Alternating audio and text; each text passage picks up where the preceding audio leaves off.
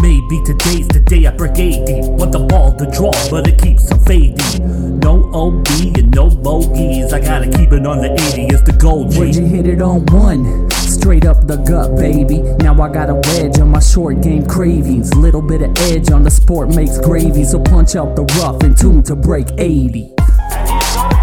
Break 80. Break 80. Look at this shot. It was amazing. Break 80. This guy's pretty Break good. 80. Break 80. A fantastic finish. Break 80. In your life, have you seen anything like that? On the tee from USA, Tiger Woods. All right, a little bit of a mix-up here for the introduction after coming off a win a couple days back over Jeff in a match play high-stakes game worth $20. I also won the rights to do the intro, so welcome everyone to the Break 80 podcast. The trio is back, myself, Mike, and Jeff, and this week we're going to be my baby, the Live Tour. We're going to be talking about them, maybe not first, but they are in the agenda with a lot of new announcements, a lot of speculation, obviously our Open recap, as well, a really eventful British Open. Going to go over a little bit of TPC Twin Cities, the possibility of a little breakdown of Jeff's and Mike's match with Trey, and a little bit of the 3M preview. And then we're going to be wrapping up with Mike Welch, the 3M Open tournament director. I hope you enjoyed that, Tim. Just know that how does it feel to already be peaking? I feel like you're at your peak already. We're only in July.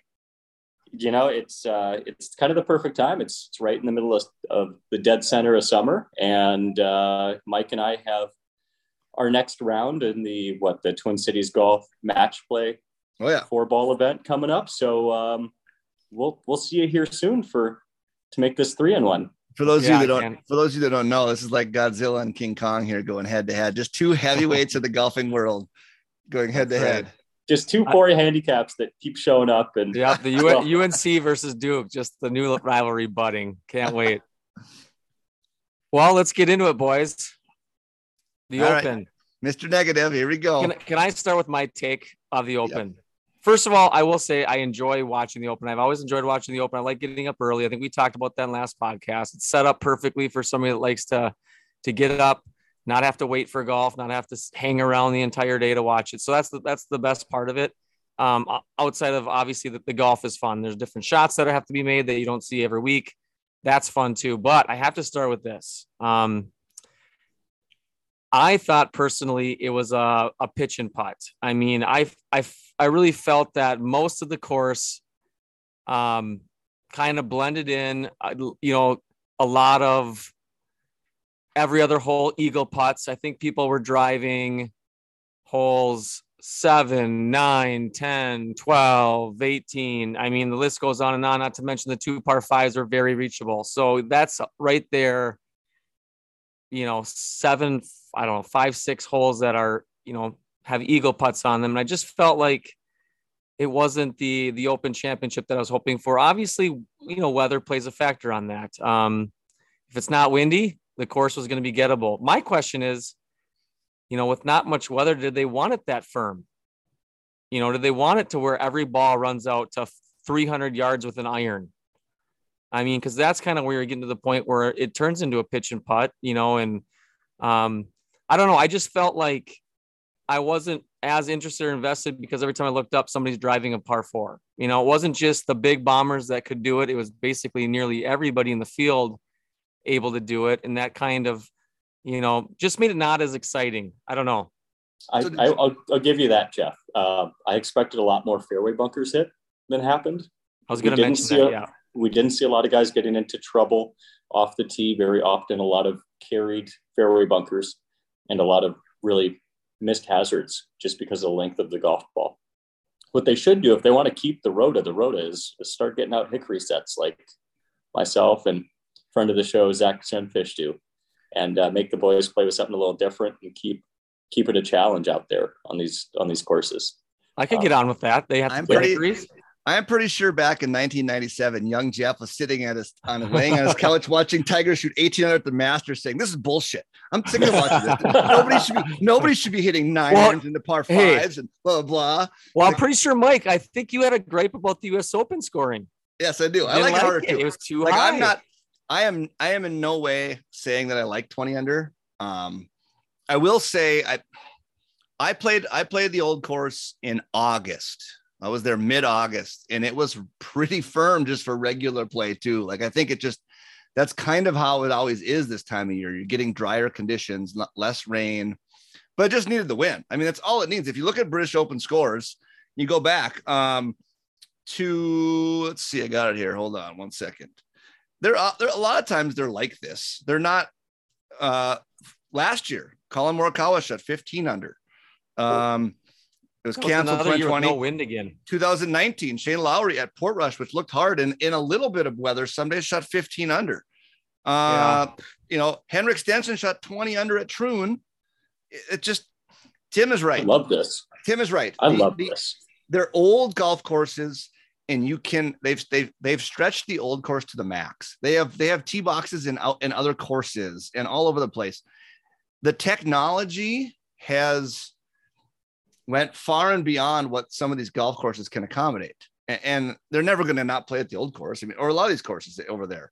But I think that's just golf in general. Like, you look at the US Open.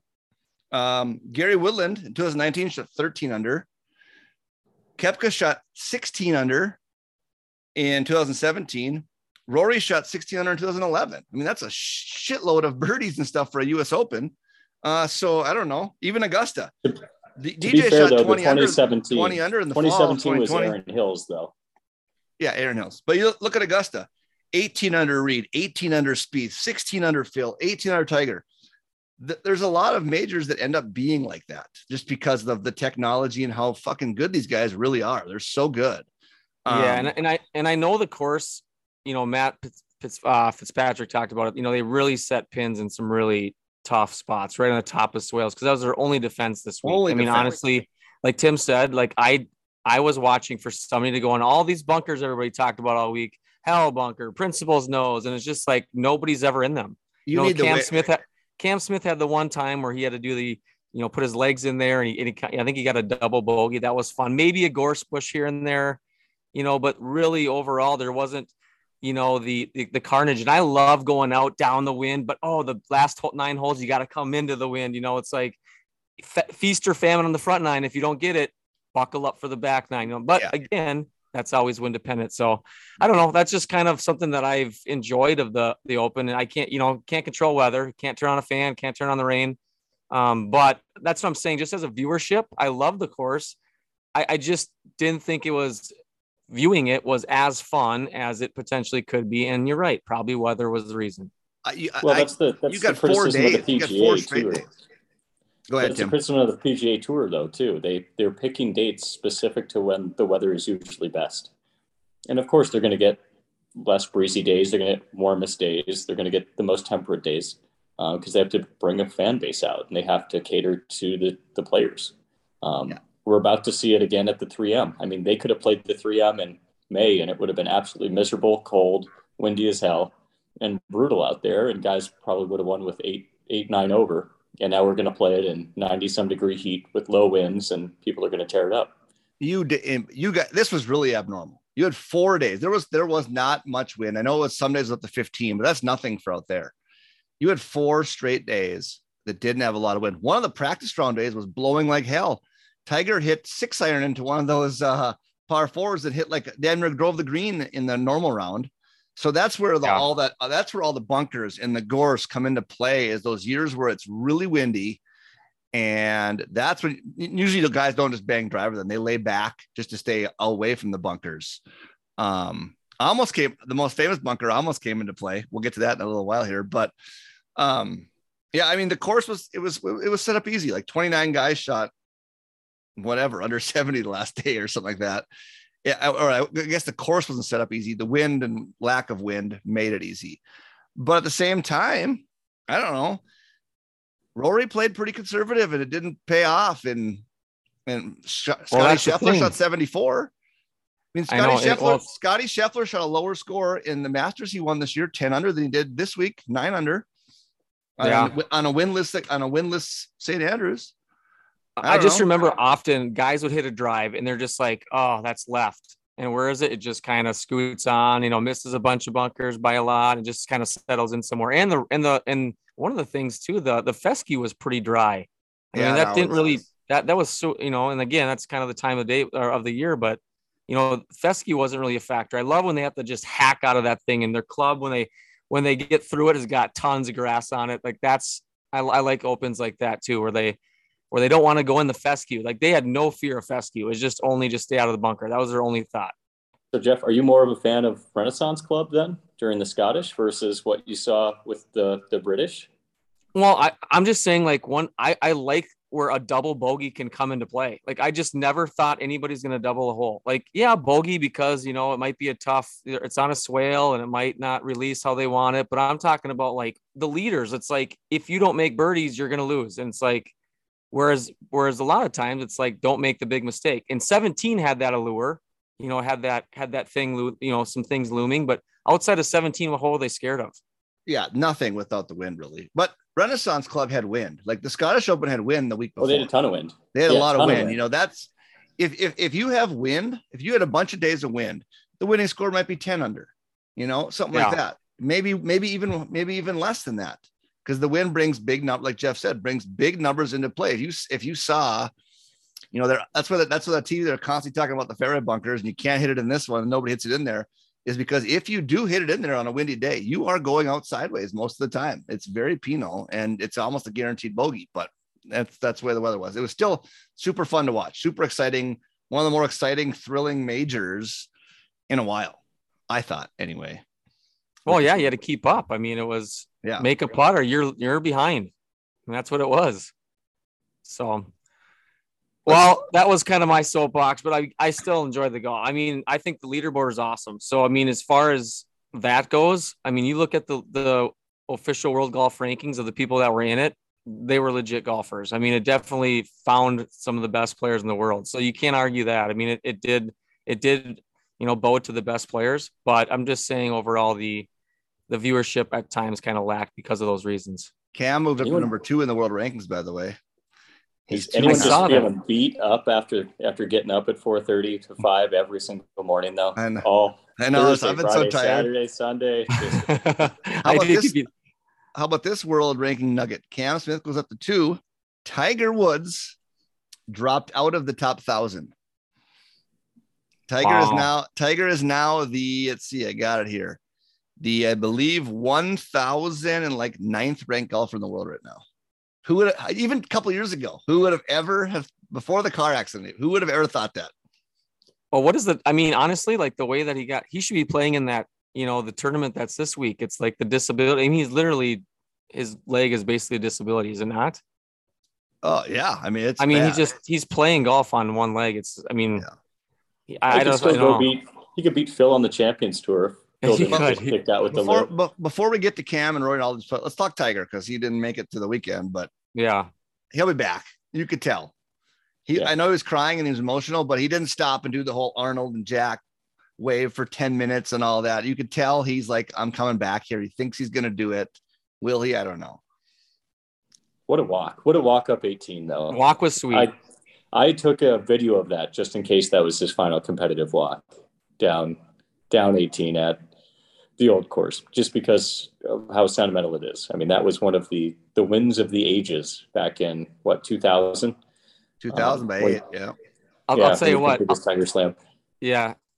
He definitely did not reel us in this time. When he double bogeys the first hole, and basically everybody else is looking at birdie, and then he bogeys the next hole. And it's like, he definitely didn't like, oh, Tiger's at -1 or 2, or he's going, he's hanging. It was definitely, he doesn't have it this week right off the bat. That was such a terrible fucking double. Like, I know you drove it into a divot there, but just hit it long to the back of the green. How many times has Tiger Woods hit over a divot in his career? A fucking 100,000 times. Like, just get it to the back of the green, 2-putt for par, and move on. Like, what in the world is he doing? That was kind of a sign of things to come, in my opinion, right off the bat. But And he didn't really get his mental game back. Felt like, the Yeah. world's against me off of this divot and ho hum and just ground himself down. And that is not normal Tiger. When's he going to play again? His own event in the Bahamas or whatever in the fall? What, the Hero? He's got his own event. Yeah, he's part of that whatever event in the fall. But yeah, I don't know. That was a bummer. I thought he'd make the cut. I truly thought he knows the way around the golf course. It's pretty flat. He could hit iron, but again, those guys are hitting driver when he wasn't been hitting iron. But he needed weather, didn't he? Maybe now looking back, maybe he needed some weather. He probably needed. I don't think he wanted a 20 under week. No, I don't know. He would have felt that in the leg. He would have known that storm was coming in with all that titanium rod. He would have gotten struck by lightning. It would have just radiated down his leg. I mean, that's I'm sure that. I'm sure he'll kind of go into hiding for a while here, and then we'll hear kind of what he's not done. He's definitely said that, but what his plans are. How about this? Okay, we had 54 holes of golf. It appeared to be a 2-horse race between Rory and Victor going into Sunday, correct? However, that ended quite quickly when both Rory and Victor weren't getting much going, and then Cam Young, well, I should say late, puts on an explosion, but Cam Smith just goes buck wild, and like he does, and we have ourselves a ball game. How fun is that? What are we saying here, Jeff? That Rory should join the Live because he'll win a 54-hole event as a major? Well, he ran out of gas. He would have been tied. Liv probably does. They just probably say that's a tie. It's okay. It's an exhibition. Anyway, I think we got to discuss this like Cam, instead of going by player to player, we got to go like Cam and Rory together because there's an anatomy to how this happens. I think Rory went into that round. You could just tell he was playing very conservative. He did not challenge any holes early, hardly. On the first 6 holes, he hit 4 wedges and a putter for a second shot, and didn't get anything out of it. So I just think his mindset he's probably thinking it's match play with Victor Hovland anyway, right? Because you're 4 clear. Like so he played kind of like Tiger used to play in majors, just ho-hum it around, hit it to safe spots, get it in play, get after the par 5s, and somebody's going to have to beat me. The difference is Tiger would make some of those putts. Rory didn't make anything. I feel bad for him almost. I thought he played spectacular at tee to green. He hit it great. He was never in trouble. He didn't make a bogey, for Christ's sakes, in the final round of a major. He just it was amateur hour. It was amateur hour with the putter. 34 putts around. That is a bad amateur right there. He leg putted great. Anytime he had a long putt, it was right next to the hole. He just did not make some of the ones that you got to make. But part of that's being conservative. Like, I don't know, some of those holes when he's like 40 yards away, you shouldn't have a 30-foot putt. He's trying to hit it to those safe spots just to, to bleed out the field basically, and just bleed out the whole thing till it's over. And he got caught. He got caught by a hot golfer. Well, think of it this way. Okay, you're Rory McIlroy. You have probably 4 par 4s that you can reach off the tee in one. You've got 2 par 5s you can easily reach. If he just pars the other ones, that's, you're thinking already that's 4 or 5 under. Then somebody's got to be 8, 10 under to even have a chance to beat me, mentality wise. And I'm pretty sure that's probably what he was thinking. He's like, I'm going to get the ones that I can get. Everything else would be added bonus. If I can just put them on the greens and 2-putt, maybe I'll make a bomb. But is that really a bad way to think? I mean, I don't think so. Never step off the gas. Here's what I think. How would you coach? Never step off the gas. Sometimes when you do that though, then you make the dumb mistakes, and then all of a sudden now you're kind of reeling. Your heart rate speeds up. Okay, I can just bogey the bad one. You get things kind of snowball from there, and that can be also a tough thing to come back from. You just had the feeling that he went into the round going to play very conservatively. And you're right, thinking that somebody's got to come catch me. And it's almost like when somebody did start catching him, he didn't adjust soon enough. Like everything kept being very conservative, hitting it, 30 feet. Like, and we'll get to some of these holes here in a second. And Cam Smith outmaneuvered him. Cam Smith had a better strategy for some of those golf holes than Rory did. and I'll go through them in a second here. But like I thought, like even from the beginning, one was a tough pin to get at. Everybody was kind of hitting a little bit long.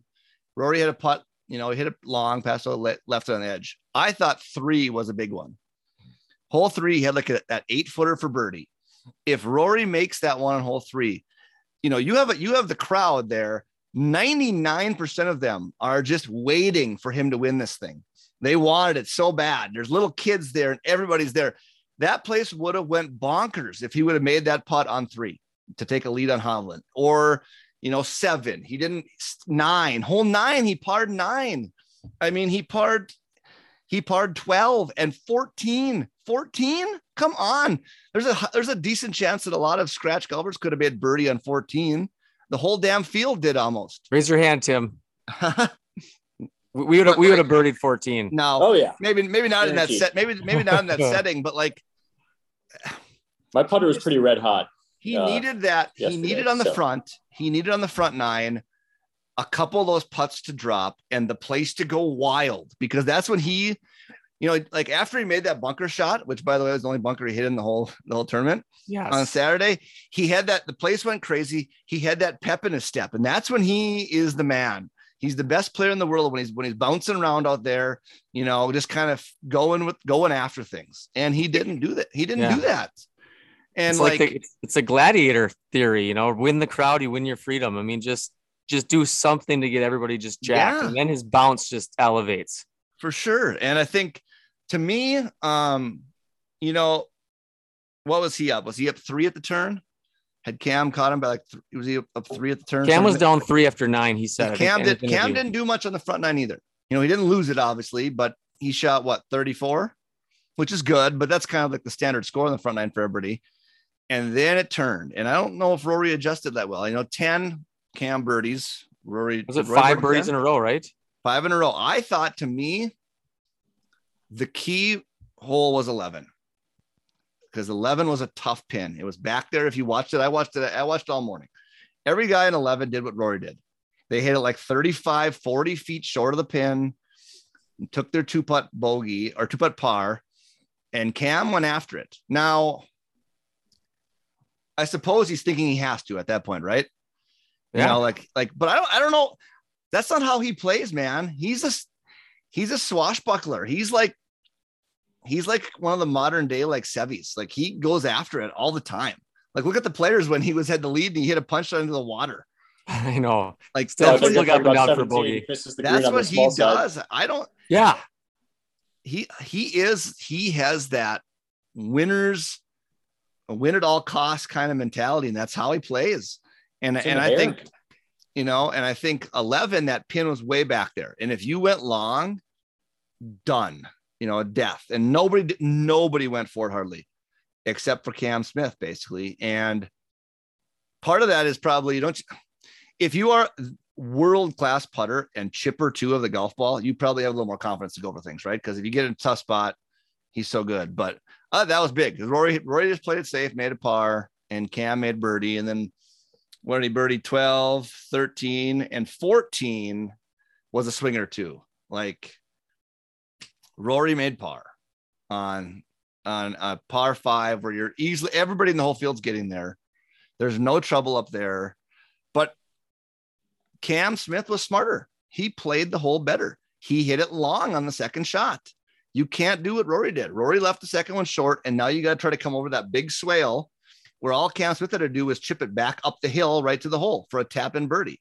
And Rory had a crazy shot he had to try to pull off, over some swale, and he didn't do it. Like if Rory hits it past the green, just hit it long, he makes birdie there, more than likely, like the whole field did. That's what they were all doing. And he didn't. I don't know. Well, and Cam kind of did that on Friday too, right? I mean, he was the same way. He just gets in that mode. I think he's got a gear that a lot of golfers don't have. It's such an elite short game that, like you said, like he can be ultra aggressive and he doesn't even care if he misses it, because he's just got so much confidence in the short game. I mean, I think the guy had 25 1-putts all week. He just makes birdies like nobody. I mean, he's a birdie maker. He just makes birdies. I mean, his putter is just so much better. He was obviously first or number 1 strokes game putter this week, obviously, but yeah, he just went bananas and Rory couldn't stop it. If you look at Saturday, though, Saturday was a mediocre putting day for him. Yep. He eclipsed 32 putts on Saturday. So there can be the talk of what Rory did putting wise, but Cam had that same day and outperformed the day before. So the putting stats are a little bit deceiving there, though, because the greens are so big. Like, you know, Rory had 30. It's my one shot to get 18 greens in a reg. Yeah, Rory had 30. Rory had 36 putts, but Rory didn't hit anything close hardly. Like, he had a couple of chances there with like 8-footers he missed, but most of his birdie putts are from 30, 25. You know, they're bombs. He just didn't hit it very close. He didn't play very aggressively. But yeah, you're right. Cam Smith, man, that when he's going like that, that hole must seem so fucking big. Like, I want to know what he sees. Does he see a red line on the green? Does he just? I know they talked about. They asked him. Yeah, they asked him. They said, "What do you think about?" He's the only thing I think about is I work in the mirror, so I just worry about my setup. Yep. I get set up. I just look at the hole, I visualize it, and I let it fly, and that's it. Like, he keeps it stupid simple. He said, I visualize it bleeding, dying in the hole. That's what he's pausing for that long. When he's looking, he's like, I'm getting a mental picture of it going in the hole. I have that same putting mirror, by the way, that he has. I have the Cam Smith endorsed putting mirror, which I should maybe get started on. I don't think does it give you a mullet? Does it like you really get the mullet around? Mullet going. But I have that putting mirror. It's collecting dust currently in my basement. That makes sense. Mm-hmm. I want to point this out real quick. When you were talking about Rory's putting, he had 39 straight holes of 2 putts. Yeah. I mean, that's good, right? At a course like that, no 3 putts, but also. But yeah, there's so many birdies being made. That means you're probably 2 putting for a birdie. That's what his 2 birdies were eagle putts, you know? So I think a lot of it goes back to his mentality of playing it conservatively, and somebody has to catch me. And then when he started getting caught, he didn't adjust till it was too late. I think there were holes like, I don't know. I mean, by hole 12 or 13, you have basically been caught. You know, what is he up by a stroke or 2? And that's close enough now where you need to start pressing the issue a little bit and make a birdie somewhere. And he just didn't do it.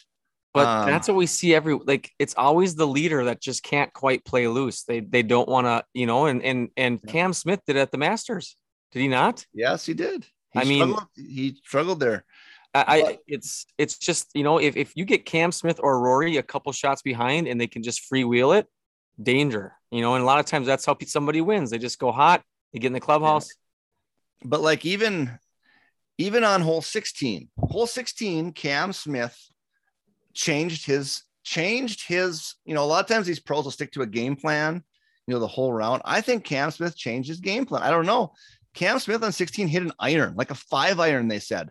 Well, you know, he was way back there, but he was on the right side of the fairway where Rory and Cam Young bomb drivered on the left side. And that pin was tucked left. And they only had 40, 50 yards. But you have no chance of getting it anywhere near the pin. None. The best you're going to get is 30-footer, you know, for birdie, where Cam Smith laid way back with an iron. And he actually had a birdie putt. He just missed it. But he played everybody remembers all the putts made. He played very smart, like a super smart round of golf to get to that point. And even the putt on 17, which was amazing. I've been in that. I've literally, when I played there, the pin was that pin. We were all talking about the kids, like, oh, this is the Sunday pin. You know, I'm like, this is awesome. And then of course I chunked my second shot up there from the fescue short. I was in that exact same spot and almost identical. And you're sitting there looking at it and you're like, you know, for just an amateur like us, how can I chip? How can I get this close? So I chipped it right of the bunker. He putted that thing. If he would have, let's say he toes that putt a little bit or something, and it comes off funky, that thing was not that far from going into the bunker. I mean, that could have legitimately rolled into the bunker. So that was pretty gutsy and ballsy. And then he made the 12-footer or whatever afterwards. Just balls of steel on that guy. Yep. And then just gets the easy birdie on 18. 18, yeah, which just rips it up by the green. How good was 18, though? I mean, Jeff, your negative talk of the course, I understand some of it, but 18 is a finishing hole, a drivable finishing hole. amazing fireworks. The only thing I'd like to see more of is I want to see the pin a little further right. I want to see that out of bounds come into play. And the view from the tee box was awesome. That camera they angle finally with got the camera down. Yeah. Oh man, that was awesome with the buildings in the background. Like, what a setting. Yeah. It's kind of shitty. I like Cam Smith. I really do. It's kind of shitty he made that par on 17, because if he bogeys there, Rory would have birdied. You know, Rory was trying to make that last shot. He even said he could have leg putted up there and we could have had a 3-way playoff. That would have been sick. But he made that big freaking putt on 17. And you know what? Like, to sum it up for those two, I don't think Rory gave it away necessarily. He shot 2 under. Of course, it's probably playing like a par 68 because this was pretty easy. He played well. He didn't make any putts. He just played very conservatively, like super ultra conservative, I think. And it bit him in the ass. I do hope the narrative, when it's all said and done for history purposes, is that Cam Smith wouldn't want it. He did. Yeah. That should be the narrative of this. Like, Cam Smith played one of the best rounds in major history. And that's kind of where the focus should be. It shouldn't be on Rory, blowing it or whatever. It was Cam Smith that went and got it. So I hope that's kind of the narrative, but it's going to sting for Rory for sure. One of the greatest back nines ever. 30. Same as Jack in 86 at Augusta, 30. Phil shot 31 at the whatever Open he won there. That was a great back nine, epic back nine by Cam Smith. And not just the birdies, the par on 17. Fabulous golf. Let's close this out. Oh, go ahead, Tim. Out of curiosity, Mike, did you tally up how many of those Bailey's Irish Creams and coffee you had throughout the oh god, the mornings? I don't even know. Mission accomplished. I bought the big giant. I bought the gigantic one, and I was drinking. I drink a lot of coffee anyway, but I'm sure I was drinking 3 pots a day on Thursday through Sunday. More than likely 2 to 3 for sure, like full pots. Like, I was up at 4 every day, just pumping coffee and Irish cream. Nothing like mixing an upper and a downer together. Just starting the day off. No, it just levels you out. It just levels you out. It leveled me out for Stone Ridge. Drink it all morning. Went to Stone Ridge.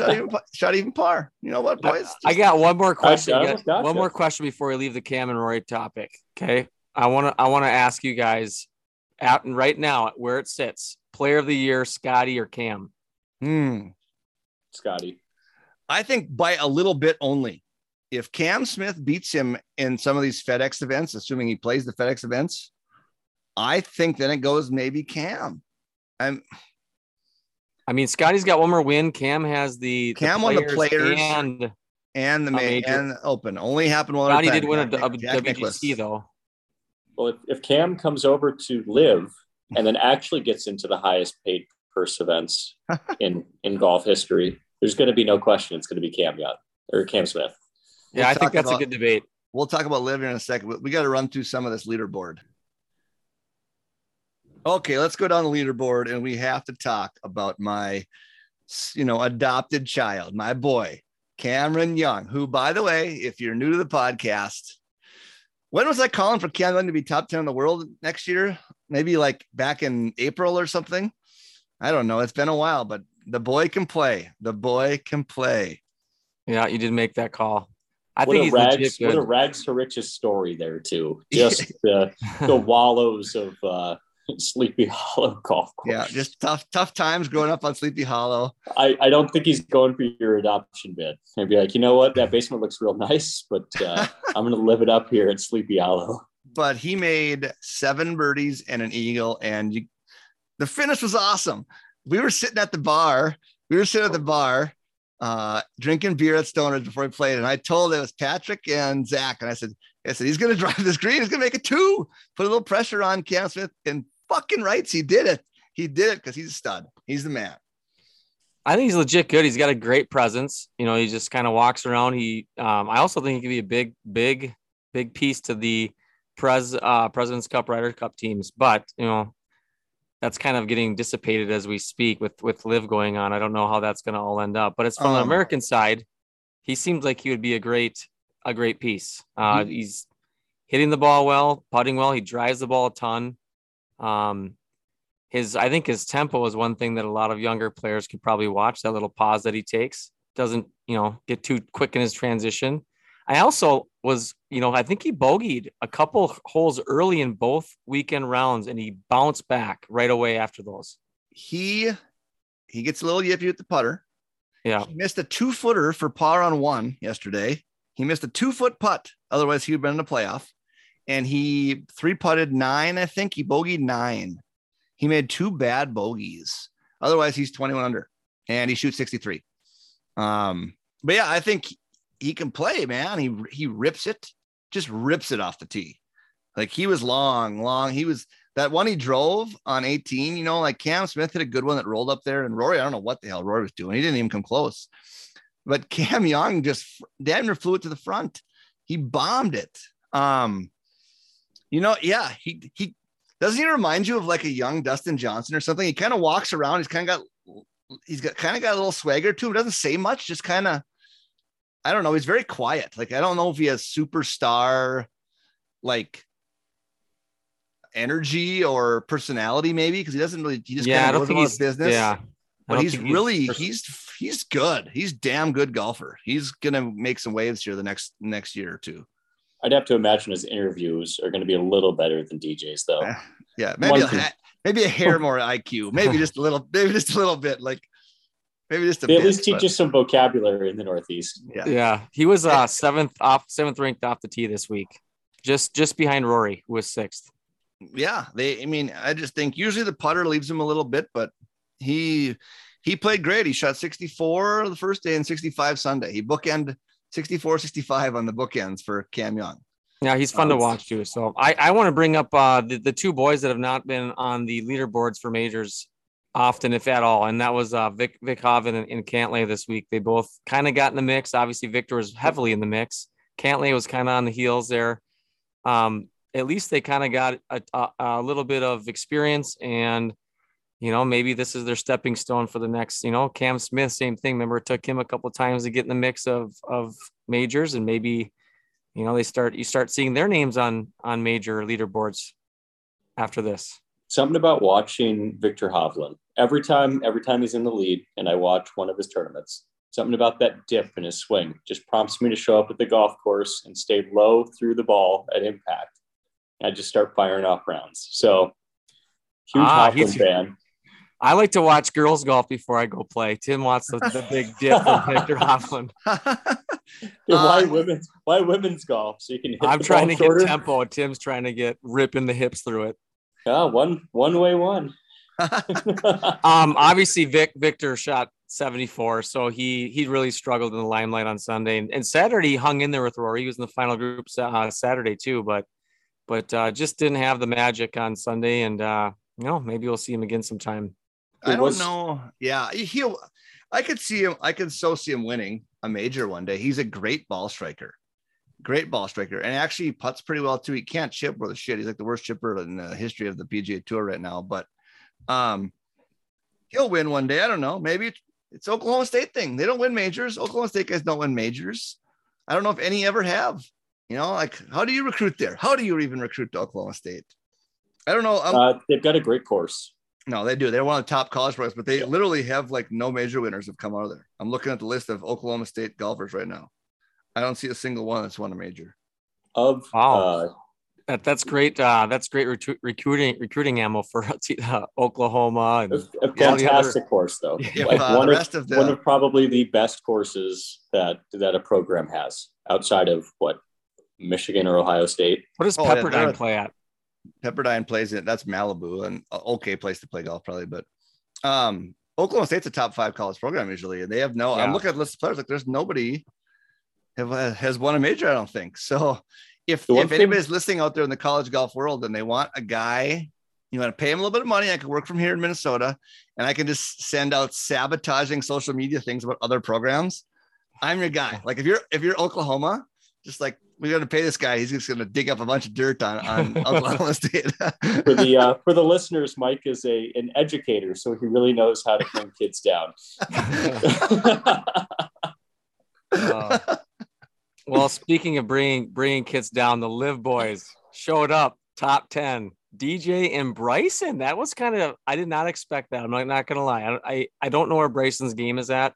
He kind of seems like he's injured and then he's back. And then he, but he played solid on the weekend. I don't know what he shoots, 66, 67. Yeah. Something like that. He was great. I actually I don't like Bryson. Like, he's so unlikable. What? He just had the cameo on your favorite TV show. Yeah, that show that Jeff liked. What the heck's that show on Amazon Chris Prime? Pratt with the spy stuff. Yeah. Oh, the Terminalist. Yeah. Yeah. Was in there. Yep. Yeah, but he's the whole long hitting thing is worn off, and he's a slow player, but he's kind of fun to watch. I don't mind watching him play, other than slowness. He's just such a tool bag everywhere else. Yeah, he's must-watch TV, whether you like it or not. You just kind of want to watch him either lose his mind on something or can't figure out the science behind the shot he has to hit, or something. There's always a time out on this one though. Mike and I went and played Heritage on Saturday. Yeah, and there was a group of about 7-8 bros just hanging out. They had their fold-out table on number 17 at Heritage, and they were hooting and hollering and talking at everyone coming down that fairway, cheering or jeering. And by the time we were up there, I think they were already significantly drunk because they were playing some new game that I'm not even familiar with, some quarters game. But I feel like had Bryson been in our group, I don't know, having a hell of a time though. He would have driven the green, screamed out loud, ran over there, had a beer bong with the kids, and jumped back in the cart. I mean, the guy or had a chocolate milk bong, maybe chocolate milk. Yeah. Does Bryson drink? I don't even know. He seems like a little boring. His muscles would metabolize it immediately. DJ just kind of lost his touch on the greens. Is really kind of sloppy on Sunday. He played pretty solid for 3 rounds though. Yeah, I thought he was pretty. He played pretty well. Back from the dead a little bit. He hasn't done shit forever. Yeah, played well. Yeah, Gooch had a couple good rounds there. Was kind of towards the top of the leaderboard for a hot second. Answer was up there. So Liv showed well. This is their best showing by far. Liv did show. In fact, I was a little scared on Thursday. They were really showing well. The Westwood and Poulter and all those guys were, and Casey was going low, and the Liv was. I mean, they've got Trump Bedminster coming up here soon. So they really wanted to play an easy course to get ready for just an elite level course. Trump Bedminster, gross. What a shitty venue. Come on, Liv. You have unlimited money, and that's the best you can do around there is Trump Bedminster. Good God, go buy Pine Valley. Just go buy Pine Valley. I guess we forgot to point out Tommy Gun. Yeah, Fleetwood. Tommy Boy, yeah. Fairway Jesus. Yeah. I don't know how he could. I mean, I think everybody this week was Fairway Jesus with how easy it was to hit it, but he's back. He's played well 2 weeks in a row now, but again, can't win. So yeah, maybe he's back to old Tommy. Just slide into the top 5, just quietly kind of slide into the top 5 of the major. Never once in 4. He was never a factor at all in 4 rounds of actually winning, but he ended up in 4th place. And by the way, it was my Tommy pick. Fleetwood. That was my pick. Yeah, we gotta talk about your real pick. All right, this is I'm excited for this. The Golden Child. Here we go. What are your thoughts? Disappointing. And the reason why is because he did hit the ball very well. He was top 15 overall tee to green on every statistic. But he ranked 53rd in putting and 54th strokes gained around the tee. And that's what he's been known for, is just his short game, right? It's it doesn't matter where he hits it. He's going to get up and down. Doesn't matter. He's going to make a par that nobody else thinks he can make. But he was just awful around the greens. And it was just it was hard to watch. He would just yippee a 4-footer. He put 7. I think he put a drive to 6 feet. He had a 6-footer for eagle. Didn't even touch the hole. Immediately walks out of it. It's just there's just something yippee and you get him in that position in 2015. It's just you just know it's in. It's kind of like the Cam Smith vibes. It's he gets on a heater, and so it doesn't matter. Just it's like Steph Curry. He steps in the gym and he's in range already. It's but he still will make a bomb from here and there, but it's just inside 10 feet. I think he'd rather be at 15 feet than he would be at 5. Yeah, you're right. He putted in 2015 like Cam Smith putts now. So it's a cautionary tale for Cam. If you're listening, Cam, I'm sure you really are. I'm sure he's listening. but oh man, first of all, Under Armour. How do you expect your guy to have any swag out there? He wore a hat. Somebody posted on the internet. They had a picture of a 2014 major and this weekend. And it was the same hat from 8 years ago. He wanted to bring the vibes back. I'm going to rant on Under Armour every freaking week that he plays until somebody listens to me and does something about it, because it's embarrassing. But I think Jordan Spieth is entering the Rory territory here. Rory has not won a major for 8 years. Rory this year was the best player in the majors by far overall. He beat, like, what did I see today? 97.5% of the field this year in majors. He's the only one that had 4 top 10s. But he hasn't won. Jordan Spieth has not won a major since 2017. He only has 4 top 10s in the last 16 events. The same as Rory had this year alone for majors. So he's kind of wandering a little bit. Like, he's so weird. He's bizarre. He plays well one way. He's got zero consistency whatsoever. He's just a bizarre golfer to me. But I mean, he played well. Shit, he shot. It's not like he was terrible. He wasn't in Justin Thomas territory. He got T8. He put the ball in play. I mean, he had the one shot where it went to the gorse bush and he couldn't hit out of there, but he was in play. He hit great iron shots. He hit off the tee well. He just, for whatever reason, there's no magic. Never got up and down when he needed to. Didn't make the putts when he needed to, and he still finished, top 8. And it's just like, if he just had any sort of old form with the putter, he would have made a charge. He finished one shot ahead of Saddam. Who came out of the hole in the ground, and he shot 7 under yesterday. Huh? The old spider hole. Yeah, the spider hole. Saddam shot 11 under. Hell yeah, 7 under yesterday. So good for him. We better play nice. We're trying to get our Live sponsorship. Yes, I forgot. For those listening, Live credentials. Actually, Live would love it if we were bashing Saddam, because they're like they were competing factions back in the day. Saudi Arabia and Iraq. Anyway, excellent. Before we move topics, anybody else you want to touch on? Oh yeah, for sure. Tyrrell Hatton, We're not going to go down the entire list though. No. I just have a couple, just a few. Okay. Tyrrell Hatton, I picked him as my middle of the road guy. He finished T11, 11 under. Got completely fucked by Taylor Gooch. We could have been talking about a Tyrrell, a possible 4-person playoff. You never know. But if you don't know the story, apparently. And no, he would not have got the 20, but he apparently in round 3, he got paired with Taylor Gooch, of course. And Taylor Gooch must have been playing ungodly slow, which is just a recipe for disaster with Mr. Explosion, Tyrrell Hatton, playing with him. And apparently for multiple holes, Tyrrell Hatton was like waving R&A people over, and he was explaining to them why is he taking 5 minutes to putt and just having meltdowns with the R&A guys, I guess. And kind of blew up in round 3 a little bit, or whatever it was on Saturday. Didn't play great. I think he shot 1 over on Saturday in that round, or even par or something like that. He was 7 under. Yeah, he did not play well. He did not play well on Saturday. And he got back to 11. I don't know. Adam Scott was up there. He was all the way to 13 under at one point. Yeah, he lost his ball in a hole. He lost his ball. He was like 4 under, lost his ball, had to go all the way back and re-hit, ended up doubling it. Then he doubled another one, and he parred one that he should have birdied. And so he just kind of lost. I think he lost his team after he had to do the walk of shame. What was that putter he had? Because it looked like it was a small children's toy that you'd fit into one of those sets where the round peg doesn't fit in the square peg, and then there's a I don't know how he putts at that thing, but that is actually once he started, he's putting okay with it. Oh my God, it looked terrible. Yeah. It looked like it looks uncomfortable, looks horrible, but he just somehow. It looked like somebody folded origami into old Seymour putter. It just looked terrible. Remarkably consistent. That was his 85th straight major. Like he's pretty good. He's a better golfer than his dresser, that's for sure. He had some remarkably bland outfits. By the way, today, shout out to Adam Scott. He reposted the vid, so we can't rip on him too hard. Shout out. Just I gotta give him a shout boring, out. All beige, all gray one day. But he was not scared to put that out on his social medias with my beige comment.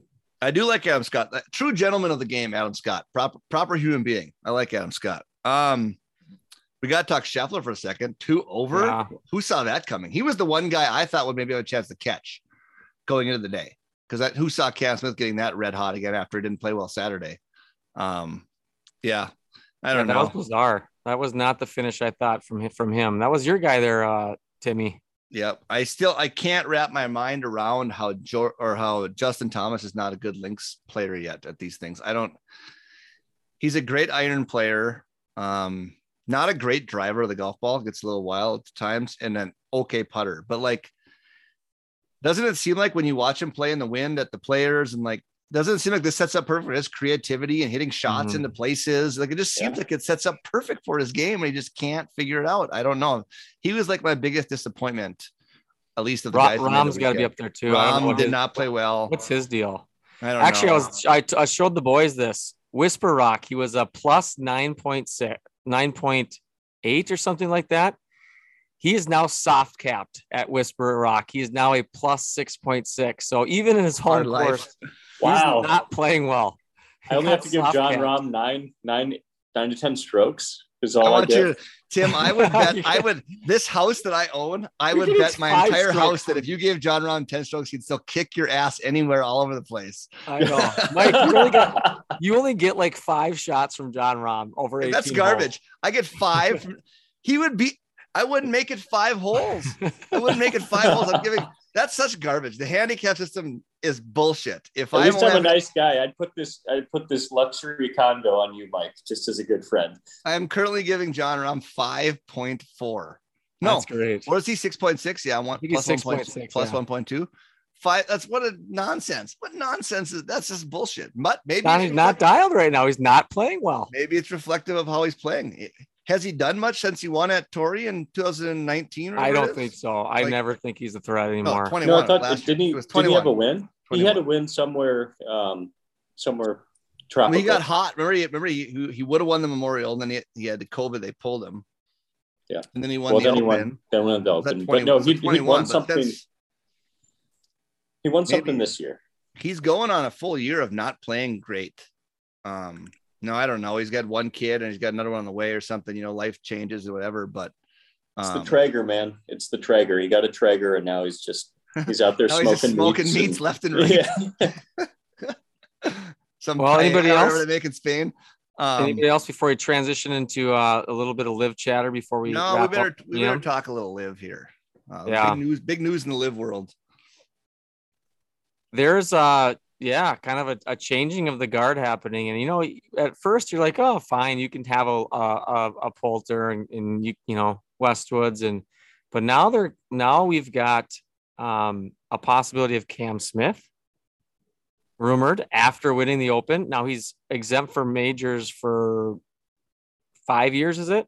Forever. Well, he could play in the Open. He could play in the Open until he's 60, but he won the Players this year too. So he's got a ton of exemptions. He can play majors so if he was going to do it, he's got 5 years to kind of play with. They'll get it figured out, and then maybe world ranking points start coming in. And you know, if you're him and you're getting who knows how many millions, I don't know. Update real quick: John Rahm did win the Mexico Open this year. Oh yeah, I forgot about that one. Okay, I knew it was somewhere. Star-studded field. But speaking of star-studded fields in world golf rankings, that ranking changes this year. Did you know that? Like at the end of this year, that how they do it is changing. It's a good change where the depth of field is considered more than like the top heavy guys. Like some of these tournaments, like 3 or 4 guys that are like highly ranked than nobody else. Those would get a little more weight, but they're going to change it now to how deep the tournament is with like just consistent good players all the way across the board. So that's a good mix or a good change. But like Live Tour today or over the weekend, was it Paul Casey was talking about how these guys have a WhatsApp together where they're talking about going over to Asia to play events for world ranking points. Wasn't the point to play less events and be with their family more and all this and that? And now they're going to be flying back and forth to Asia. That was their big thing. The point was money. The point is always obviously money. That's what I'm getting at. But they won't say it. That's what's so frustrating. They won't just say Live the money. Tour, I'm available. I will say it's for the money or whatever you want me to say it's for. Just even out Graham McDowell coming on and saying we should be doing a shotgun start at the Open. at the Open. Yeah, okay. Dumb. I fuck. about lost my. I spit out my whatever I was drinking at the time. You cannot be saying that to all Bailey's people. Irish Cream, according to Mike. Yeah, that's what I said. And here comes Tiger Woods making his possible farewell walk down the 6th fairway. There's 3 people, Yeah, it's just dumb. Like, oh no, they would have mobbed him regardless of where he was. and I think so. Cam Smith.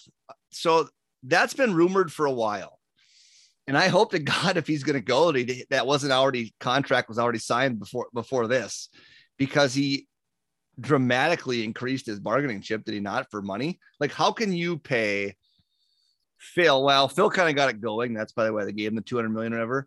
But how could you pay Dustin Johnson? What is he? 150? Was it rumored? 125? Him and Bryson were up there. And only pay the supposed number to Cam Smith, 101? That makes no sense. Cam Smith's the number 2 ranked player in the world. He just won the Open. He's got to be at least at 200. If I was his agent, I'd be like, give us 200 then. Like, that's bullshit. If he's young, he's in the prime of his career, and he's in a market that you clearly want, Australia, because they want Leishman and Adam Scott, and they're supposedly going to host a live event next year. So you got to pay that guy if he's going to go. Mike, you're gonna have to watch that event for sure. Oh yeah, if they're in Australia. Listen, I will watch the live events. I've watched them all. And I know I've been critical on live on here most weeks, but I think it's getting to a point now where let's say these guys go, Cam Smith goes, and Hideki supposedly is going to go. And that was rumored at 350 million roughly, with like Shrixon paying part of that or something. So they could be like the team sponsor for that Japanese team. You lose those 2 guys and some of the other ones, like at some point we're just going to have to be okay with it being a thing and figure out how it can be a thing. I still in no way, shape or form think it's good. No way. I don't want 2 watered down tours or 2, whatever you want to call it. I would rather have a bunch of good players on one, going to events like the Scottish Open here and there, and and playing wherever, or Dubai at the beginning of the year, that one they play, than having this have 2 watered down tours. Like, that's not good for anybody. Well, on top of that, not like it's great anyways, but can you imagine the President's Cup squad? Oh my goodness. Who are they going to pull out there? Aaron Rai? I mean, like, who's even, I don't even know. They've lost a lot of their South Africans are gone. I mean, now your Australians might be gone. Hideki. I mean, your team is getting just absolutely throttled at this point by Liv. Let's talk about this. Henrik Stenson, who is the European Ryder Cup captain, is supposedly going live, which is 2 things. It's 2 things. One, I'm assuming it's for the money again, but 2, you can't tell me, Live Tour, that you are trying to put out this competitive, you're all about growing the game and competition. That's just a big FU to the Ryder Cup, to the, to all of it, because you've taken the captain. He can't compete anymore. On Live, he probably can, because they only got 5-6 good golfers right now. But like in the PGA Tour, Henrik Stenson can't compete anymore. It's just a big fuck you to the whole system. That's a big checkmate. That's what that is. Just a big checkmate. That's a big deal. Henrik Stenson going is a big deal if he goes, which I think he's going to. And then even they don't even have many future captains. Like all those guys, Westwood and Poulter and Sergio, guys that would be down the road. Sergio. Okay. That guy. Oh God. Yeah, that guy needs to just hang it up at this point. Don't even get me started on Sergio. We wouldn't have any golf memes if not for Sergio. Okay. His comments this week about how he's quitting the DP World Tour because nobody likes me. Yeah. Nobody be likes likable, me. You dipshit. Like, it's not hard. Yeah. I think it's a look in the mirror there, Sergio. Look in the mirror, buddy. Don't worry, Sergio. I don't read anymore either. I listen to audiobooks. That was great. I saw a bunch of TikToks, so that was great. But yeah, Live thing's going to be fascinating. I think it's here. It's not going anywhere. Everybody's going to have to adjust. With some of the exemptions that people have that possibly are moving over, Live is really building a good antitrust lawsuit against the PGA DP World Tour system of these guys that should have exemptions into places, named captains, etc., and coming back and saying, you know what, you're treating this as a monopoly. So some of the recent acquisitions of players are going to set up very, very nicely for the LIV. And I'll be very interested to see who does have a bigger pocketbook when it comes to the legal mess that this is going to be. Saudis for sure. Oh yeah. Oh no, I know. Without question. Yeah. There's no like Jay Monahan, who, should be fired. He dropped the ball in this long time ago. There was they wanted to do that team thing that they had, that PGL league, whatever, before the Saudis got involved, that Greg Norman wanted, and they could have at least talked about it, maybe figured something out, and they just didn't talk to him. And they went and got the Saudis to bring in the money, which is what really matters anyway in this whole thing. So part of this is the PGA Tour's fault, Jay Monahan's fault. Yeah, I don't know. At some point, I mean, how long doesn't it all hinge on how long the Saudi prince stays interested in this? Like, who knows? He could say, you know what, they've spent $1 billion already, $1 billion already. He could go down the road next year and they've spent 10 billion. He's like, you know what, I'm bored with this. And then what happens? Like, just these guys all come groveling back to the PGA Tour and the DP World Tour to play again. Like, no, just have a Tuesday game, a Tuesday league that they just all meet up on and play. Yeah, for a lot of money. But I think it's here, and I don't know I have no idea what's going to happen. I think if that happens, they just go find AK and they're all playing, luxurious courses for millions of dollars. I tell you what, if the Saudis can buy off the insurance company and they get AK and they get AK out to LIV, I am 100% on board, baby. How is he not out there yet? It can't be that big of a policy. I am 100% on board. I'll show up with like a falcon on my arm and do like falconeering and everything if AK is on. They love that shit. Maybe that's what we got to start. If we're going to go down there for the Chicago event in September, we got to start a petition to get AK involved. Get him in there. I'm trying to think have I been to a resort that has falconeering? Did go the Greenbrier? The Greenbrier. Yeah, they do falconeering at the Greenbrier. Yep. Okay. Well, let's spend our last few minutes just doing a quick. Anything else on LIV before you want to move on? No, it's going to be we're going to be talking about this every episode. It's going to be something all the time until forever. Might have to start researching falcons. Well, the hometown is hosting the PGA Tour event this week, and it's the 3M. We're going to do all of our picks. We're going to do kind of more 3M stuff on Wednesday at the 3M. So we're just going to do a quick little preview perhaps. And then we've got an interview with Mike Welch, the tournament director. And Mike and I interviewed him, and I thought it went really well. I think there's a lot of things that you probably never knew existed behind the scenes of setting up a tournament. We have some fun with them a little bit, some ideas that we've got. So it was a good time. It's at TPC Twin Cities. Mike and I recently just played there. So we kind of know, from as far back as they let us go. Is very far back. And I'll just say this right now. I'm just not meant to play in the PGA Tour. I'll just say that. We play with Trey Fessler, who's known for his length, which, he took something that was like 7,500 yards and made it look like the old course this week, basically. Driver wedge. So these guys are good and they will bomb it. I will say, looking at the field, we talked about the field a little bit with Mike Welch. That was kind of one of the things that we asked him about. One of the things that the 3M has done, it's kind of given a younger guy a platform. The younger guys have kind of shown their faces here. From Victor, Colin Morikawa, Bryson, Matt Wolf, Cam Champ. Some of the younger guys have balled out here. So I hope that we can kind of hang our hats on another a young buck winning this week. Maybe Sahith, Davis Riley. Wait, no, not JJ Henry. JJ Henry's in the field. Chris Gotterup. Nick Hardy. Clark, guys. Wyndham Clark. Yeah, Wyndham Clark. He's doing Matt McNeely. Matthias Schwab. I mean, there's any one of these these younger guys could win. So who knows? That may be the calling card. Speaking of, we talked about humble beginnings for Cam Young. Mav McNeely really needs the money. Yes. We should probably start a GoFundMe. His dad is only like the CEO of like Oracle or whatever it is. Some like just crazy billionaire. We got like a few hours. We're going to be out there on Wednesdays. We'll do a podcast from there.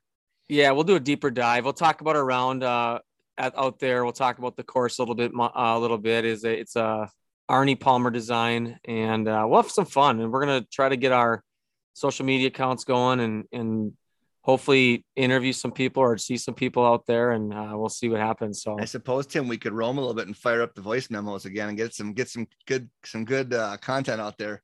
We're good for that, and I got a lot of PTSD myself out there. So. Can you smoke cigarettes and cigars out on the grounds of the 3M? That's the question. Yeah, I don't know about that. Tune in here to find out. I did float the idea to Mike about, we're going to spice this tournament up a little bit. He talked about some stuff that they're going to try to do, which he had some good insights on some things. I floated the idea for tater tot hot dish in the 17 tee box. Pound a little tater tot hot dish, and then you got to let it rip, but probably won't get anywhere. Yeah. The interview is great. Mike, he does a fantastic job. He describes what it takes to put a PGA event together. Behind the scenes things, talks about the challenges of the schedule, because obviously coming back from a major overseas is a big issue. Talked about that. Strategies to try to get the best fields as they possibly can. Ways to help the tournament stand out. That's where Mike kind of offers a few ideas. I had a couple ideas, so it's a good time. He's an easy listen. Has a lot of great ideas, and definitely, makes the tournament the best that I think it possibly be from his personality standpoint. So, anything else, boys? Other than I'm interested to see how Marty Fish plays now that we got this little insight from Mike that you don't have to be a professional golfer to play in a PGA or like a great amateur to play on the PGA Tour. You can. Like Marty Fish, former tennis player, as long as you're a plus handicap, you can play. There you go, Mike. So Mike from the Break 80, Tim and I will caddy, and now we got new. Well, no, hold on. Based on the ease of these courses, we were talking about the former Rhoda over there. I might be a scratch after our August 2023 trip. You keep playing matches against Jeff. You'll be there in a few weeks. Probably. That's the only time you show up is against me. So I think we'll have a good time up there, and we'll get more content out there, buddy. We are here with 3M Tournament Director Mike Welch, who has kindly joined us to talk all things 3M, which is starting next week, June 21st to 24th, and all the work that's put into it to run a PGA Tour event. So, Mike, let's start with giving us a little bit of background on yourself and break down for us sort of your role as Tournament Director and all the stuff that entails. Yeah, thanks for having me, guys. I mean, I've been a lover and consumer of sports my entire life.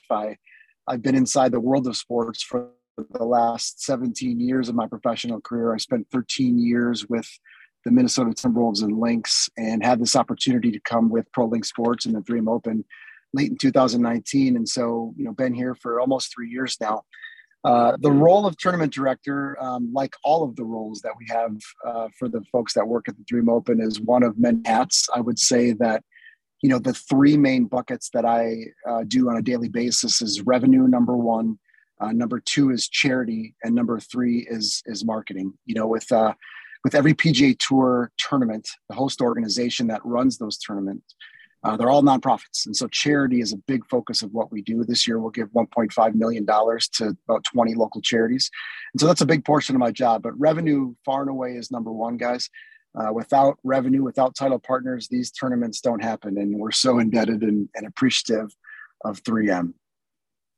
Awesome. Well, as fans, we can always see that final product that you put out, when the tournament is running, the week of the actual tournament, but there's got to be a lot of behind the scene things that go into the tournament. And you kind of touched on a little bit, but, beside the basic golf fans that we can't see, tell us some of those things that, you're doing behind the scenes to get this week put together. And I know you did touch on like charities and things like that, but is there anything that, us, the consumers, don't really know that goes into one of these tournaments?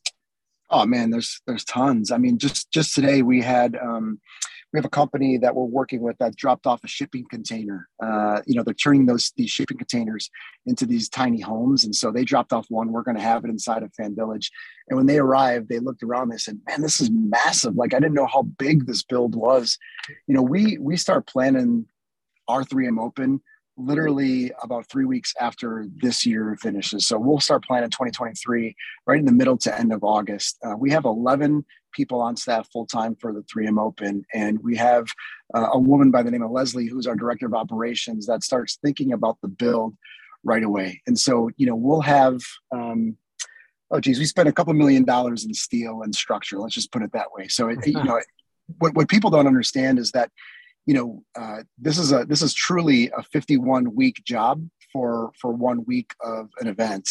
It's not just something that starts in March or April. And so, one of the great things about the 3M Open and all PGA Tour tournaments is, we depend on 1,700 volunteers to put on our tournament. We have 11 full-time staff, but when it gets down to it, when the gates open on Tuesday next week, we'll depend on 1,700 volunteers to make this thing run and hum at the efficiency that it does every year. And those 1,700 volunteers are led by 44 chair people. So there's 44 different divisions that put on this tournament. So anything from what we call fan experience, so greeters at the main gate, to our water distribution, so the folks that take water out to each of the tee boxes and provide it to our EMTs.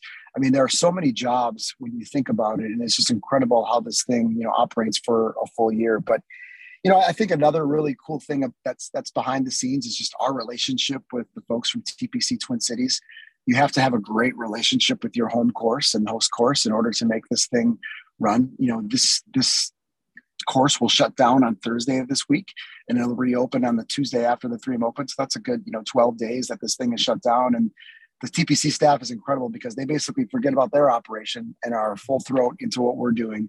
And that's just an awesome partnership that we have. And so, maybe those are just 2 or 3 examples that folks might not know, but it is a wonder how we pull it all off. But again, we do it because of great staff, great volunteers, and a great partner in TPC Twin Cities.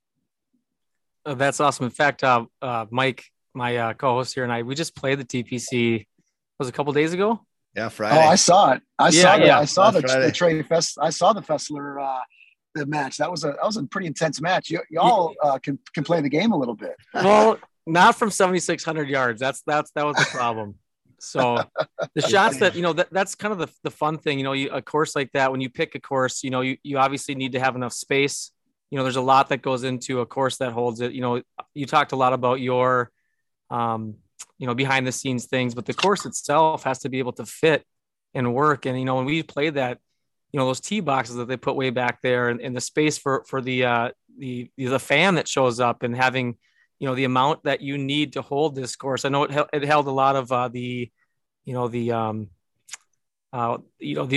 senior tour, held that for quite a while, but to be able to hold a PGA Tour event takes a lot. So we definitely know the course and how it can hold a professional event. But one thing I was going to ask, and this kind of goes with, any event, but what do you look for in a course to be able to do that? Like, how did you know that the TPC Twin Cities is going to be a good fit? Well, you hit on it right away, Jeff. I mean, it's infrastructure and the ability to hold infrastructure and then parking as well, right? I mean, you go to some events and it's a 20-minute shuttle ride to the course. I mean, we're so fortunate to have a great relationship with the folks from National Sports Center and Anoka County Airport. So all of our corporate partners park at Anoka County, and it's a 3-minute shuttle ride. And then our general fans park at National Sports Center, and it's a 2.5-minute shuttle ride. And so that's huge, number one. But then, equally as important is the fact that you have to be able to sustain a rather large build. I touched on revenue earlier. Mm-hmm. Corporate partnerships make up 85% of our overall revenue. So if you don't have the space to build tents and skyboxes and suites and chalets and cabins, all of the semi-private and private boxes that we have on course, like it's a really tough way to, be a successful tournament, because the general fan, we're not, respectfully, the Waste Management Phoenix Open, where we can expect 200,000 people per day, right? Like we are shooting for 15,000 fans per day, and that would be very great. It would be on average with what a normal PGA Tour event has, but in order to sustain without corporate partnerships, you need a lot of folks there. So we, Hollis Cavalier, as you guys well know, brought the 3M championship to Minnesota and then turned it into the 3M Open. And, he recognized right away that TPC Twin Cities just had the capability to do it. And then when it changed from the 3M Championship to the 3M Open, the course obviously needed to be lengthened, be toughened for the best players in the world. And, we made some significant changes leading up to the 2019 inaugural 3M Open. And then right after that, there was even more changes made. And you can see since that 19 event where Matthew Wolff won with 21 under, their winning scores have been 19 under and 15 under respectively. So the course is playing tougher. As you guys, saw, it's ultimate risk reward. If you're shooting well and hitting shots, you can score well. And if you're off a little bit, your ball's in the water or it's in the sand. Exactly. It's a humbling game from 7,600 yards. Oh man. I mean, I've never played it from the tips because I'm not a glutton for punishment like you guys, but I can't even imagine, man. That's a long way. Well, Mike here for is a pretty, he's one of the longer guys I play with. And when he's hitting driver 4-iron on hole 2 that goes across water, I can't imagine how those guys are able to step on the tee box and feel comfortable. Yeah. It's crazy. That 2 tee box. So you played it across the street then? Yeah. That's nuts. Not very smart. That's a nuts hole. So in hole, is it 3? That's a par 5 for the members. Is that 3? Yeah. And they're going to play as a par 4, and I hit like a 3-wood into it. Yeah, it's crazy. It's it gets you good perspective though, like just how good these guys are. I was going to ask, so I think there's like 45 regular season PGA Tour events throughout the year. What are some things that the 3M does to kind of separate yourself from other tournaments? Like, what's the thing that is the 3M is known for? We've got the certain courses might have a jacket that the winner gets, or they might have a certain tradition that they like to do. What will you say the 3M's kind of claim to fame would be, or the thing that you're trying to do that kind of separate yourself from other tournaments? Yeah, it's a great question. And if I'm completely honest with you guys, it's still a work in progress. I mean, we're entering our 4th year of the 3M Open, but really it's the 3rd year because COVID wiped out a year from a fan perspective. And so we get asked this question a lot, like, what's the vision of the 3M Open? Some folks say, hey, do you want to be the Waste Management of the North? And, if you've been to that tournament, the simple answer is just, listen, that's not going to happen. Like, that thing is one of a kind. Right. And so I think what we're trying to do is just, is there's such a sense of pride in Minnesota. And let's be honest, Minnesota golf is among the best states for golf. The downfall is that we can only play the darn game 5 months, maybe 6 months out of the year. But if we were in a warm weather state, and you guys know this from playing all around the state, there are some amazing courses here. So there's just a tremendous sense of pride, I think, for Minnesota golf. And so we want to embrace that and really highlight that. At the same time, there's in the summer particularly, there's this sense of relaxing and vacation and cabin and fishing. And so we're trying to bring a little bit of that too. So, we've introduced cabins on the course. We didn't get approval this year, but we think we're going to do it next year, on that body of water between 14 and 17. We want to have pontoon boats and fishing tournaments off peak hours during the tournament. So bring a little bit of fishing in there. There you go. So I think, as we go year over year, what I always say to our staff and our corporate partners is, you have to remember that the Waste Management is in year 86. The Memorial is in year 50 something. I mean, there's just so many years of equity built up here. And at one point they were a 3rd or 4th year tournament and asking these same questions. And so I love that our staff and our partners and our board members are always thinking about, what's next for the 3M Open. I think if you've been to the tournament every year since 2019, you're going to see new things this year and say, okay, I get that. That's awesome. So if we're having this conversation, in 3 years, gents, my hope is that we've answered that question even further, and that there's this really aligned vision that everybody can see. What I'll tell you real quickly for this year is that, we think that our food and beverage platform is going to be unmatched when it comes to, just coming to a golf tournament. We think that the activations you're going to see from sponsors and what we've done as a tournament is going to create this level of fun that makes you forget that you're at a golf tournament.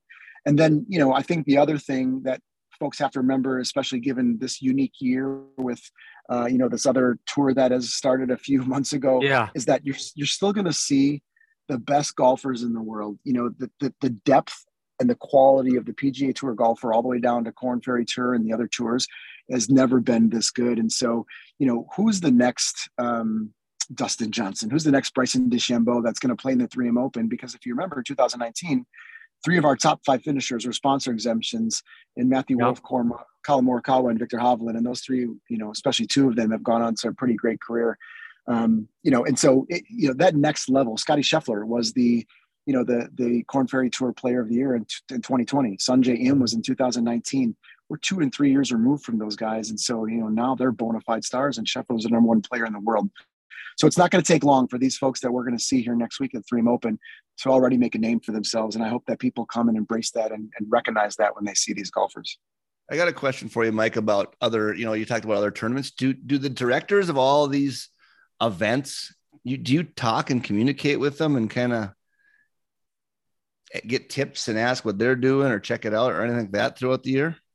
Absolutely. I mean, it is a pretty tight knit group.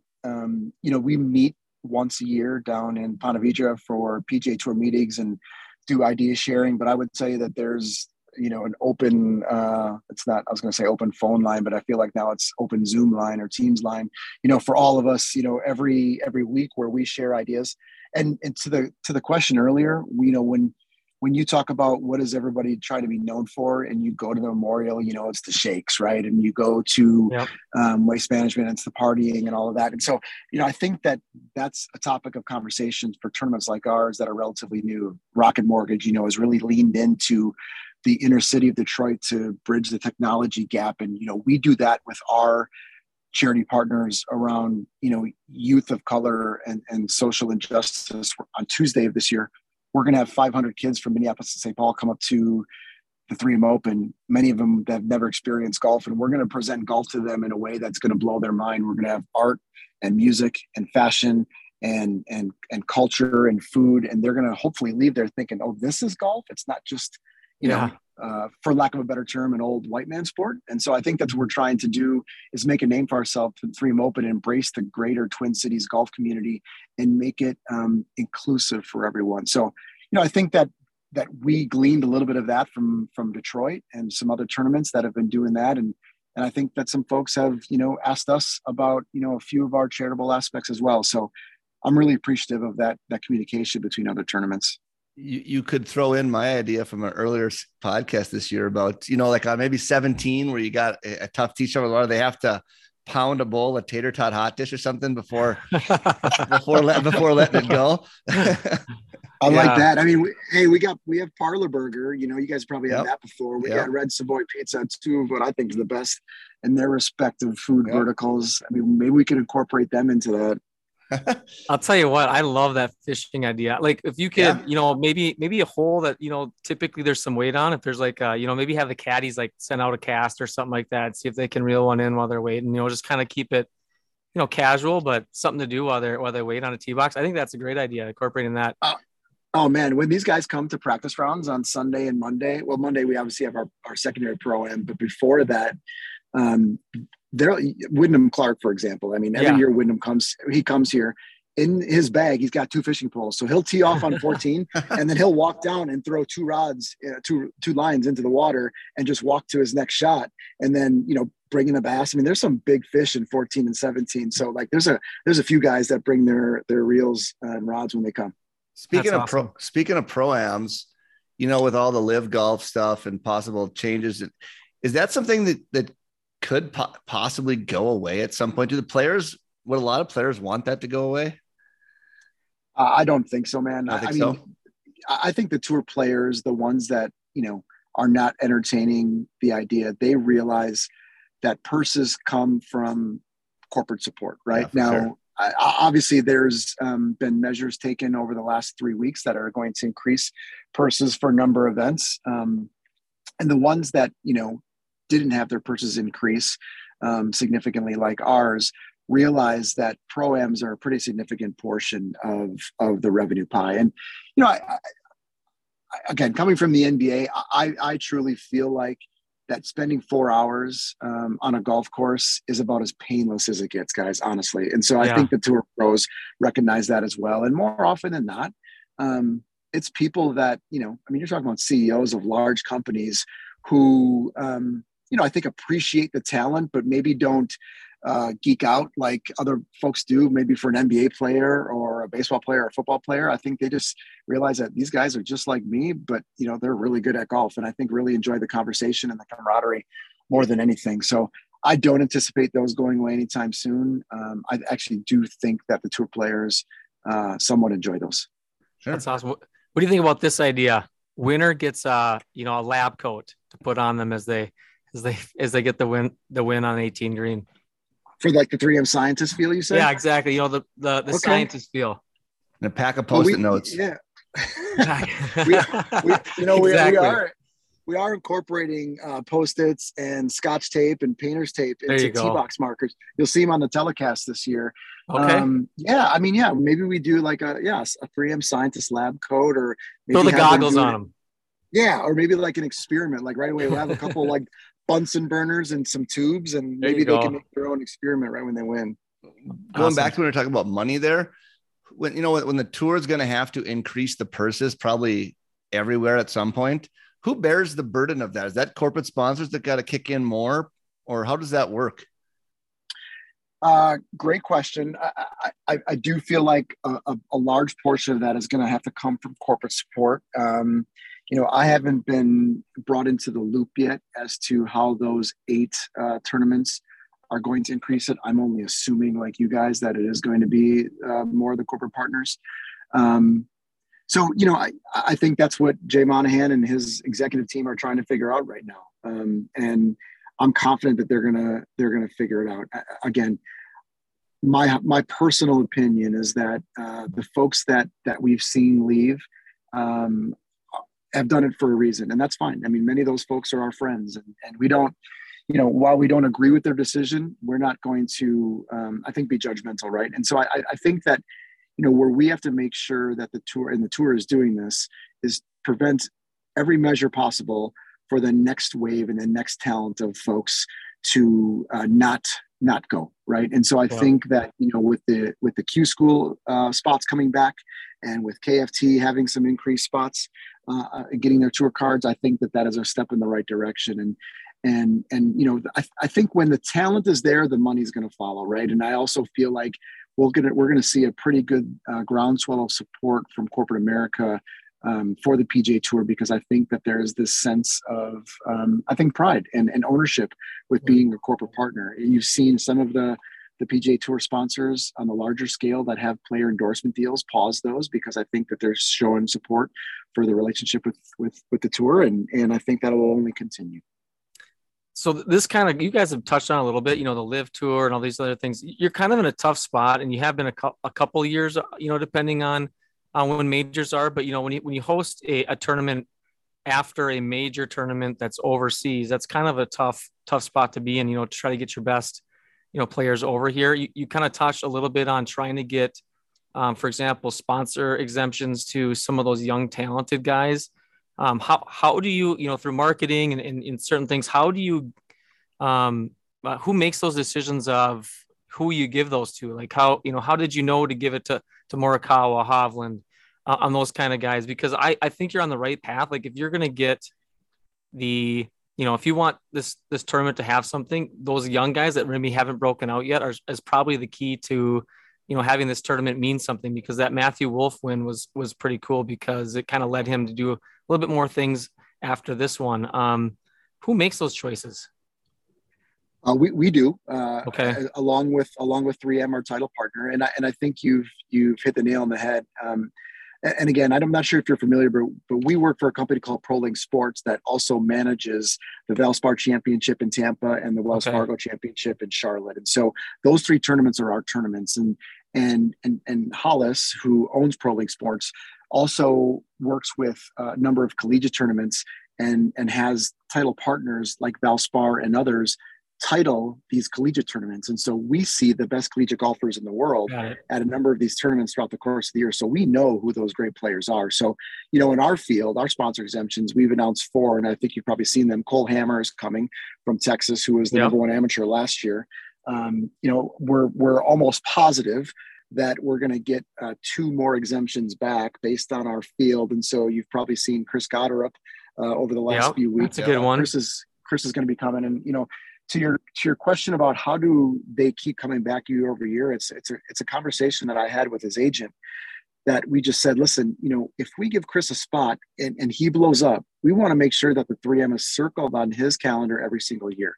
Mm-hmm. Again, and you guys probably well know this, since 2019, we haven't seen Victor and Colin back at the 3M Open. And that's okay. I know that they both have blown up, and their schedule not only is made by them, but also their agencies as well. And we're confident that, we maybe get one of those folks, those guys this year, but certainly next year.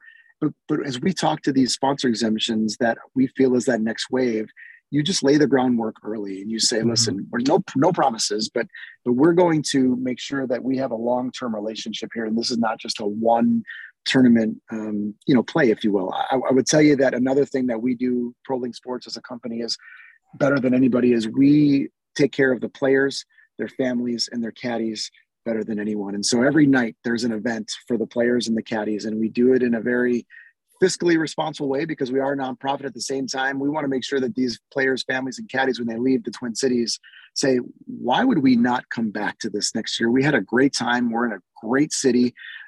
It's an awesome tournament. The course is playable. I can win this tournament. Why would I not come back? And so that's our hope year over year.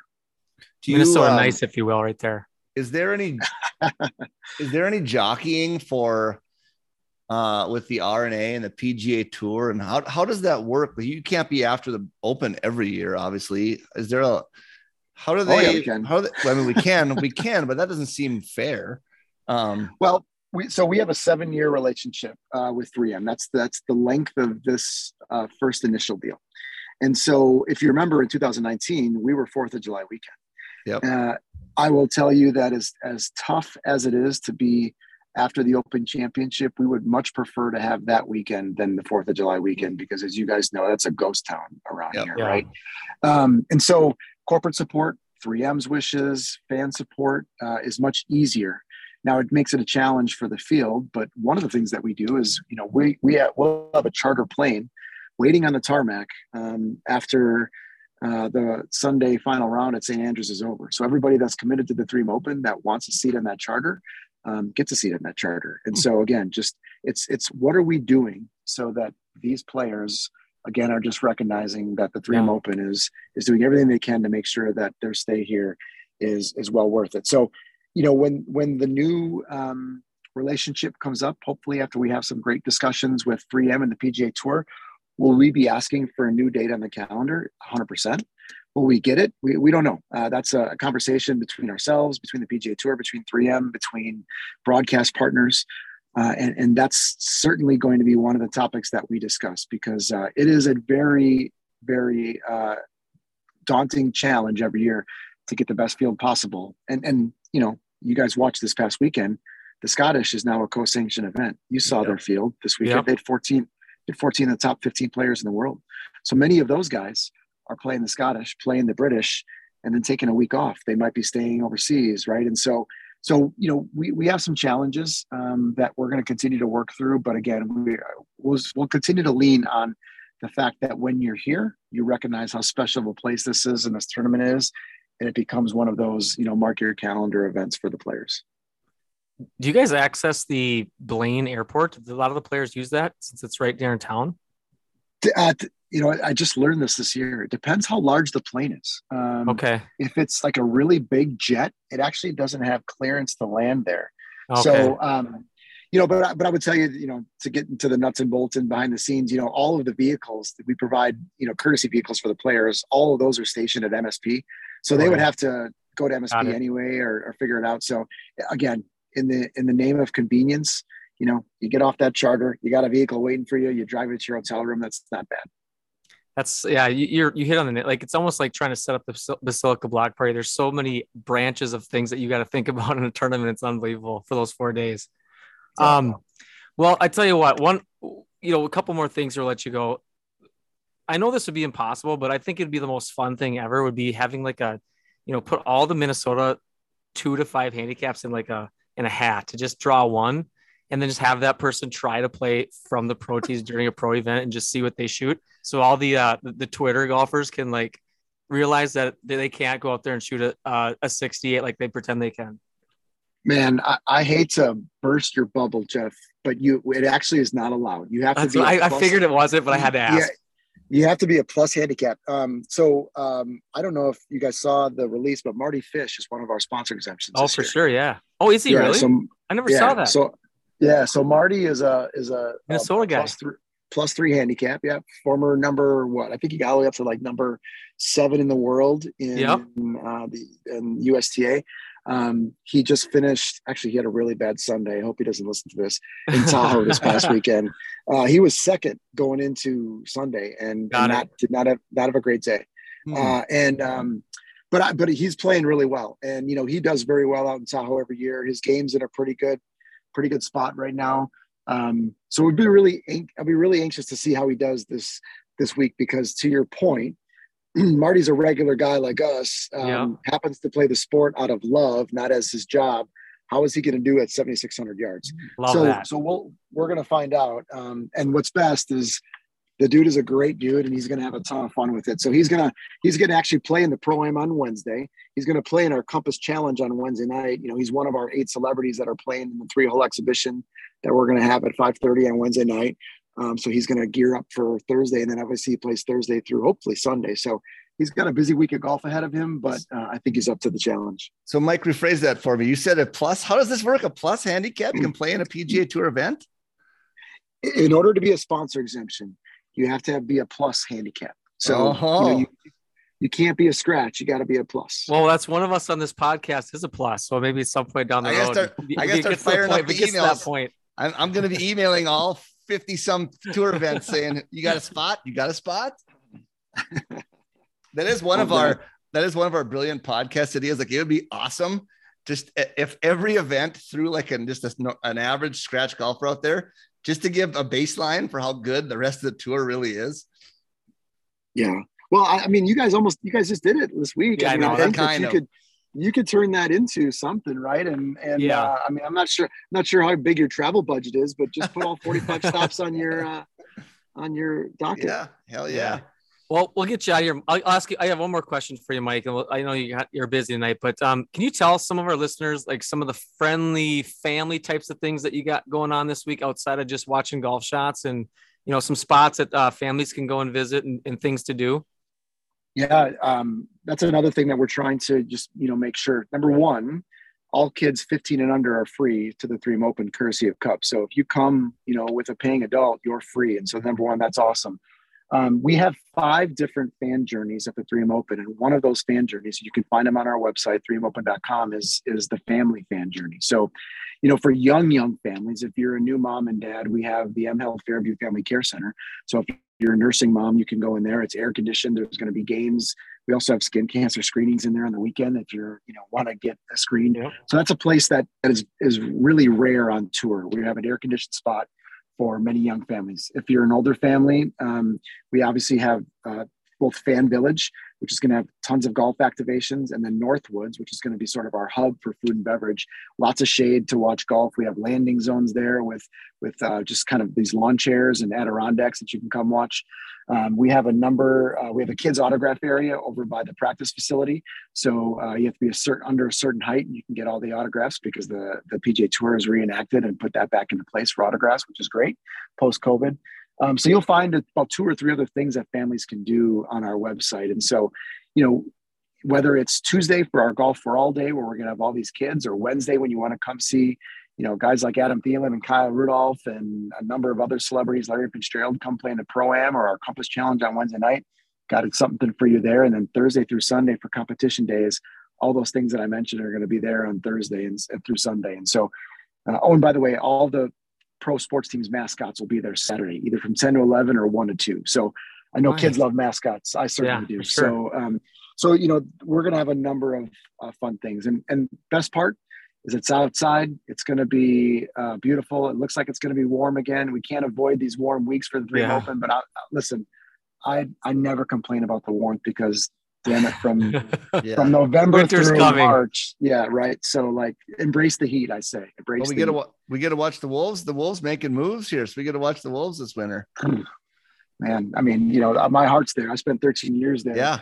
Of course, as soon as I leave, they get good. No coincidence there, huh?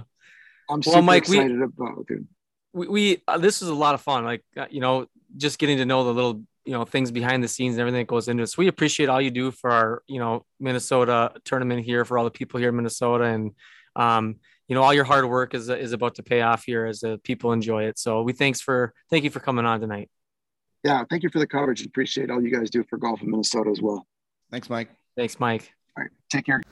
That is all for episode 19 of the Break 80 podcast. We will be out at the 3M Open on Wednesday morning from about 9 to noon. Friday we'll be out there, and over the weekend more than likely. So if you see us, stop by and say hi. We should have a booth with a banner on Wednesday morning. And if you know what we look like from Instagram or whatnot, we'll be roaming around. So make sure you come and stop out and talk to us, say hi, talk some golf. And make sure to follow us on Instagram. We have a Break 80 podcast site. Tim is at Timothy O'Corlett. Jeff's at Break 80 Golf. And I am at Short-Sighted Golf. Also, subscribe to the podcast on Apple, Spotify. Leave some reviews. Share with friends. Get the word out about the Break 80 podcast. Thanks for listening to episode 19. Maybe today's the day I break 80. Want the ball to draw, but it keeps on fading. No OB and no bogeys. I gotta keep it on the 80. It's the goal, G. Would you hit it on one? Straight up the gut, baby. Now I got a wedge on my short game cravings. Little bit of edge on the sport makes gravy. So punch out the rough and tune to break 80. Break 80.